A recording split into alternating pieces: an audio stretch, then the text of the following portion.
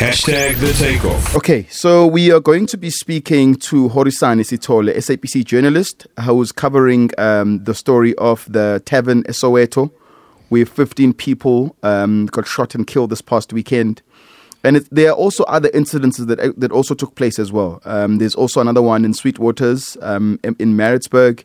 There was also another shooting incident which also happened in a tavern in Katlehong as well. So there's lots going on in the country. But when you think about it, guys, it's a weekend. You've gone out to have a good time. You've gone out to get a drink somewhere.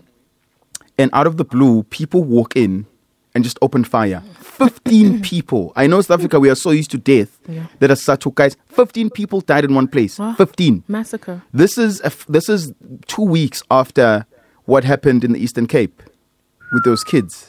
So what is happening? Like, what is actually happening in our country? And the biggest worry is that when one happens, these things seem to catch on, and it just follows one after the other. It almost becomes like a trend. Yeah. It literally almost becomes like a trend. In the same environment, a tavern. We've got Horisani Sithole, SABC Journalist, that is covering the Soweto Tavern one. Good morning, Horisani. Welcome to the show.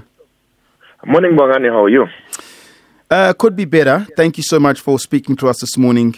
What actually happened this past weekend? As far as we know, Bongani, is that people were drinking and playing pool at the tavern around midnight when a group of armed men in a quantum allegedly just stormed the place and started shooting randomly. What we heard from one of the survivors is that he survived by hiding under the pool table. That's where he managed to be safe, just like that. But then now, Bongani, as sad as it is, unfortunately, nobody knows what could have been the motive of it. In terms of the numbers of people that are injured, as well as numbers of people that have passed away, what is the current figure now? So the total number of the injured was 23 in total. 13 people were declared dead on scene, so they didn't even make it to hospital. But the rest of the group was transported to hospital. And while we were there, some of the information that we got while we were there, unfortunately, 2 people passed on. They were confirmed dead. Then the number rose to 15. And on top of that, Bongani, in a sad situation, there are still 3 that are in critical condition. We're likely to get an update today, which we don't know whether it's going to be bad or good.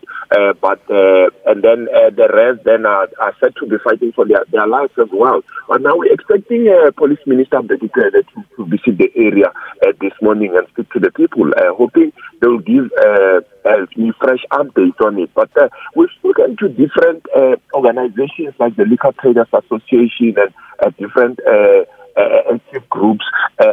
Things like that, they are very condemning because it's very shocking that, so many people, there's not even known that what could have been the motive.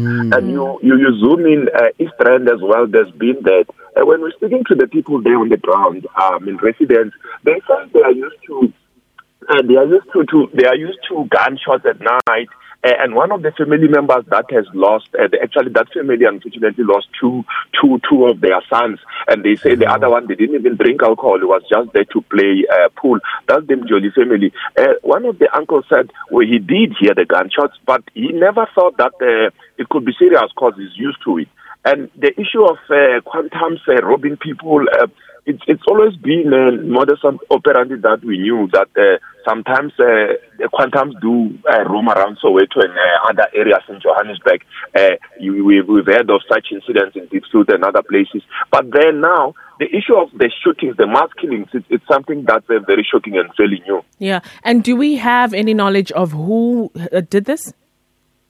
Not at this stage. The police, like they said, they've launched a manhunt and they've also asked for members of the public to can assist them. But we're hoping now, 24 hours later, we may find some positive news. Maybe they may pave way as to how far the investigations are going and things like this. We're expecting to get an update around this morning from the minister himself. We may be lucky to hear something tangible going forward.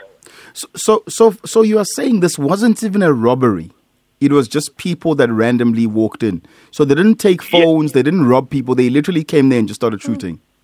Yes, they say they just started shooting. There was never, they didn't even say wait. I mean, you'll expect it to be a robbery. We've seen, remember, there's been a video of a robbery in an establishment in Soshanguve some few months back. Yeah.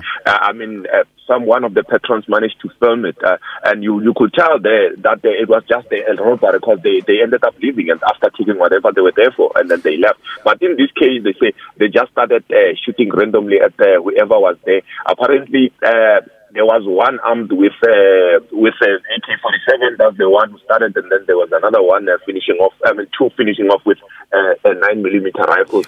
And but if you could look, I mean, you go to the scene by the gate there, by the entrance, it shows that there were bodies that actually fell outside because there was.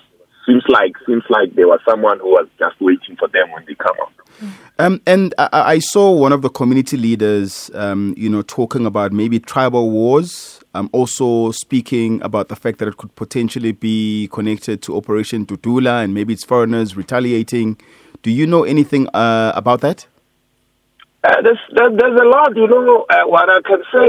I saw Operation Dudula was there, and there was a scuffle between them and EFF, and one of the things that I remember we heard from the EFF is that nobody knows. There's actually a soundbite that we did with the EFF leader in terms of there are too many shootings in there. I think it's Tambo. Mr. Tambo said there are too many shootings going on in South Africa right now for all the ones that we've been talking about.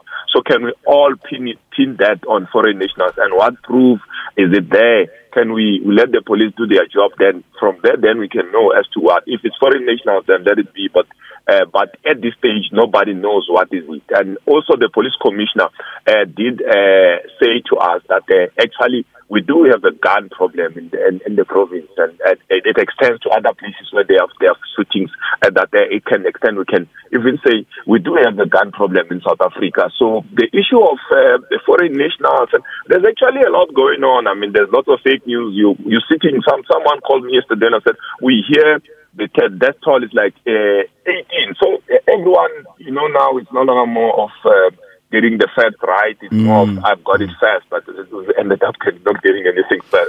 Your fast is not what's true. Oh, I guess we'll have to wait for the Minister Yamapoisa Pegicele to get there today to try and give us some sort of progress. But thank you so much for speaking to us, Horisani. Thanks, the gang. A million, is it a million? 2 million gang, Horisani. Just a gang. Thank you so much. That's Horisani Sithole, SABC Journalist. And the part that really broke my heart. You mean all of it? On top of people being killed and people dying, are people politicizing the issue? Yeah. I saw scuffles between EFF and Operation Dudula. What is wrong with our people? People have just gotten killed. People have just gotten shot. And you are wasting time pushing and shoving outside. Basically, in China, Notwa.